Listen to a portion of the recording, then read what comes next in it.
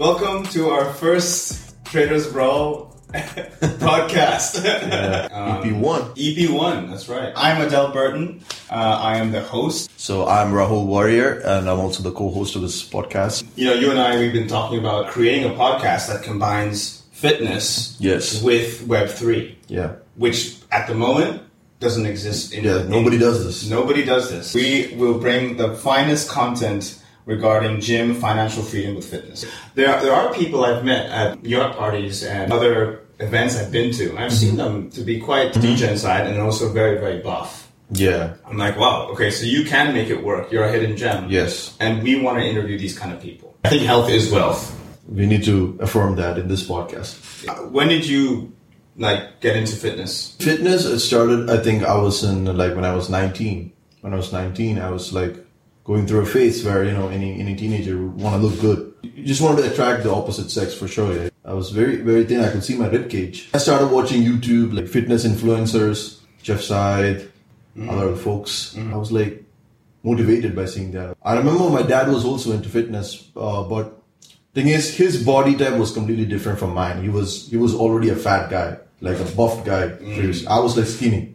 So he was giving me this negative vibes if you stop gym, you'll get fat. Because he was like that. He got fat after stopping gym. Makes sense. That's not my case. I'm already an ectomorph. Ectomorph is someone who's having a very lean muscle mass. You don't have much fat in your body. So I was okay, I'll go to the gym. Then I kind of got involved, being regular. And then I started also looking at videos, how to work out. You saw how the ladies were looking at you and you were like, ooh, I should do more of this weightlifting. Yeah, it's crazy. Nice. I love how I got the gains. I could feel it. When I was sleeping, next day I look up in the mirror, I'm like, damn, something's changing. Yeah. I feel fresh. The change of diet. To be honest, I had a mass gainer, so I was 65 kilos, and then I took this mass gainer, and then within in a span of months, I started getting a little bit bigger in a way. Nice. I got into fitness kind of for the ladies, going through puberty and adolescence period. There was a time where you wanted to be attractive, and I thought the best way was to work out, take care of yourself. It became less about the ladies and more about me, because personal growth. It also improves your personal growth. Yeah, over time now, it builds your confidence. Being in Dubai right now, I have no time for ladies. Yeah. The reason I go to the gym is to let out steam. Yeah. And also for the endorphins effect. It feels really relieving. I want to ask you, which is your favorite body part to train? It may look the case that I do a lot of upper body. My favorite is legs. Legs. Because of the sensation it gives you. Yeah, for sure. I don't know about you, but for me, when I do a leg exercise, the sensation is... You get that post-traumatic... That rush. Wow. I can't describe it, but it feels really soothing. And you don't get that with any other thing. That's true. It actually, for men, it's actually a good booster for testosterone. Yeah. You do legs first, it gives you testosterone. And then from there, you can use that to do other upper body, whatever else you want to do. So you kind of have to trick your brain a bit. For me, my personal is basically back. I love working on back. Okay. Especially the deadlift and the get that V shape. I don't like lunges, to be honest. I'm not a fan. Lunges are worst. I'm not a fan of lunges myself. But it actually gives you the best results if you do lunges. Yeah. What would you say is an exercise or a muscle part that you are lacking the most in? Definitely my calves, man. If you have someone with huge height, like 6 feet and above are concerned. I wouldn't say it's huge, but still it's bigger than average. Yeah. They always have this issue with their legs. Calves don't grow much. To grow, or else you need to be running.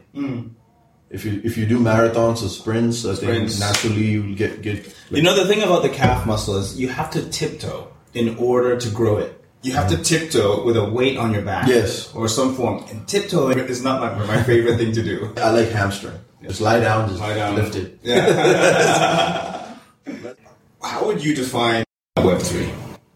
So Web3 is another evolution of the internet for me. So Web3 is about ownership. I would say it's ownership. Yeah. More ownership oriented. Web 1 was just read only on computer. Yes. Web 2 is read and write, so social media. Correct. Facebook, Instagram, all those kind of things you could post. And then Web 3 is about read, write, and own. You can actually own a piece of the internet or a piece of a collection or, Yes. And there's a fourth one coming, which is the metaverse. Oh, right. Yeah, I mean it's still Web3 related, but it's going beyond. So metaverse, I think, is a place where I think we'll be fully, immersed, transcending. We might not be having a physical, thing anymore. So representation. Some of the use cases of the metaverse we're seeing is, for example, in medical education, being able to perform a surgery on either an animal or a human being, you can visualize how that would look like in the metaverse. Okay, simulation. Simulation, exactly. Yes. But a more immersive simulation. Rather than seeing a video being played at you, you're actually in the room. You're wearing the clothes. But I have a question. Yeah. So wouldn't too much metaverse kind of trick your brain? Like, alter your reality if you get too much into it? Yeah. That's the question I feel. If graphics become so good, the graphical representation of the metaverse. We might not know what is real anymore. We may not. Well, the only way to know is to take off the VR headset, right? Like you can't procreate in the metaverse. That's true. There's certain things you have to know your boundaries. There are limitations. Yeah, but can be an issue is addiction. Addiction to the metaverse. Addiction to this avatar self of you. That's not you. That's just a persona you're putting in over there. And you can also fake it there too. Yeah. When did you get into crypto? I started in 2015, 16, 17 that time. Of course I knew about Bitcoin back then, but like anyone would say, they would think it's a scam, yeah? Who buys this shit? It's like a digital thing, it's invisible. The idea behind putting money into that wasn't, it never occurred in my head, like, should I actually put it? Nor did I have funds. I was also like in college, just getting my first job, so I wasn't sure like how to put money in that. I was introduced to some tokens, but other than crypto, there was something called U token, which was introduced by my friend's friend actually. But there he gave me the concept of a digital coin. So that was the first coin I got introduced. But I have no clue whether the token exists now or was it a scam. It was something related to a coin released in Malaysia. So that time Bitcoin wasn't getting much traction either. So it was a long time back. Right. I did buy some small amount of Bitcoin back then too, but in an Indian exchange, and they had some issues with the government and they had to shut down. My money was stuck there. So before they were going to withdraw their operation, they gave a note, like an email to the investors. Kindly pull your money out before this date, or else you might lose it. Even though it wasn't much money, I thought like, why simply donate money like that? Just take it back. I just sold it. And that time it was bear market too. Bitcoin was dropping from peaking at 17,000, it was dropping 9,000, 8,000. In 2018, 19, again, Bitcoin breaking out of the previous highs, made history. Now it's not just about crypto price, it's a community thing. Back then, you just track crypto. Like, you never know what's community, what's DAO, what's NFT, nothing. What we're seeing in the Web3 space is a lot of projects being about the community first, bringing value to the community, rather than just being a coin to hold and buy and sell and that's it. At the time, I actually got into crypto back in 2017. I created my first Coinbase account. I bought some Bitcoin at the time. I wasn't very serious. I remember it went from, I think, 10K to 20K, and it crashed. So did you sell during the bull run or when it was dropping? I remember I sold before I hit 20K. I was a student at the time. I know this is a thing we go through. How much should I put money into this? My first time trading. I just took it out. Revisited Bitcoin again in 2018 and then more again in 2020. When the pandemic hit, I bought it at 9K. Wow. I bought Ethereum at 600. I also bought XRP at 20 cents. When Bitcoin hit 68K, I didn't sell. Everyone was saying, "Oh, 100K. We hit 100K." Man. I did sell it when it crashed down to 40, and from there that was my crypto journey. So, what made you decide to sell at 40? Like, did you see any technical analysis? You felt like this was the bottom, or just... I saw after 68, crash down to 50, crashing down to 40. Like this was it for me. Like I knew this is going to go lower. I could either hold for life, or I take some gains out and reinvest it afterwards. That's good. That's a good point. Yeah. Dollar cost averaging is a bit of a myth. You put money in even regardless if the price goes up. I think we should save that for when the price crashes.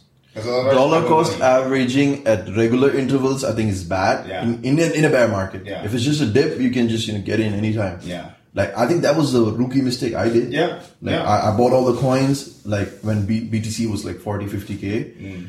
You know the effect the BTC has on the entire market, right? So when that drops, even like 10%, other coins dropped 40, 50. Yeah, all my coins had a suicide, like was on suicide, like just dead. So I kept dollar cost averaging maybe till July. Then I was like, okay, this is it. I'll wait for the ultimate bottom for Bitcoin. People were predicting 15K, but we never hit there. We're still rotating. Now I think Bitcoin has found some traction, like support. It's waiting for stock market to actually find its bottom. Yeah. So that they both can rise together, like they did previously. Yeah. The traditional system is you put money in a bank, you save up, and then, I mean, you can put money in stocks, etc. as well. Yeah. But the idea of saving money in a bank at such low interest rates, when you compare to the interest rates you can get when you stake, it just doesn't make sense to hold cash anymore. Yeah, staking was a huge deal breaker, actually, to not put money on the bank. Just put it like, even if it's a stable coin, you can get USDT pairs, like.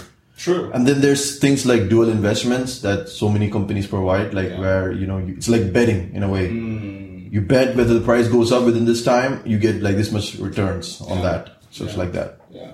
This right here, this is a lean protein shake. Okay, sure. So this is ISO 000. So this is designed for lean. Okay. So as you can see here, look, carbs 0, sugar 0, fat 0. Protein 90 grams. Right. So my question to you is, do you believe everything that's written here? Like, do you think that's authentic? That's a good question. Honestly, I believe in results. Okay. You see the results. I'm seeing results that I'm not actually building mass. I'm actually building lean. Lean muscle. And what's the protein gram like for 90 grams? 90? 90. 90 per 100 gram? No. Hold on. For one scoop. Yeah. It is 27 grams. Okay. Yeah, I have a similar one. And you know why I like this? Because gluten-free, lactose-free, soy-free, cholesterol-free. I'm lactose intolerant. Yeah, that's intolerant. So that's why I take this. Protein powders. So some people have this issue. And if you smell this, try it. Beep. Oh, nice. Yeah, it's pretty awesome. Chocolate? Yeah, this one is actually cookie gourmet chocolate. That's different. I think you have BCAA. That's right. I got my BCAA right there. So BCAA is I use it during workout. It gives me a boost as well as recovery. All right, you put it in the water. I put it in water only. Okay. Now I mix that with pre-workout. The pre-workout stuff is basically just caffeine. Lots of caffeine and it's like a stimulant, so it really gets you moving. You should try it sometime, really. I never tried pre-workout, but I used to do like BCAA, It's like glutamine in a way. Yeah. So I put in the water and then, for like intense workouts, like let's say legs, I think that really helps. Yeah. Because you lose a lot of water, like sweat. So I combine those two together and I get a really big boost. But these days I'm having a side effect. I don't know why. I'm getting like pimples behind my back. I looked it up on the internet. They're saying it could be due to the protein, so I think I might change. Although I use Optimum Nutrition. Oh. But maybe it's just that I need to drink more water. I think so. So when you pick your supplement, you need to see whether you have side effects. So many people make that mistake and they might get adverse side effects. I mean, mine is okay, just a pimple, but some people get something bad. No. So why did you choose this supplement, like in particular? Well, to be fair, for me, it was just a case of convenience. I saw a store. It had all the things in one place in Dubai Mall. I took it. Another thing I use is creatine. The creatine is good. Does your body already have creatine? Your body does produce it, and it does get produced by certain foods, but you need more. Okay. Yeah, for the level of workouts that you're doing, you need more. So creatine helps with building mass, actually. More like building the bulge, because it's just basically adding water to it. Looks like it's off the illusion. All the pumps that we get is basically water. Muscle. Yeah, nothing That's more. the thing. Yeah. People think it's actual muscle, but actually it's... Let's drink some. Yeah.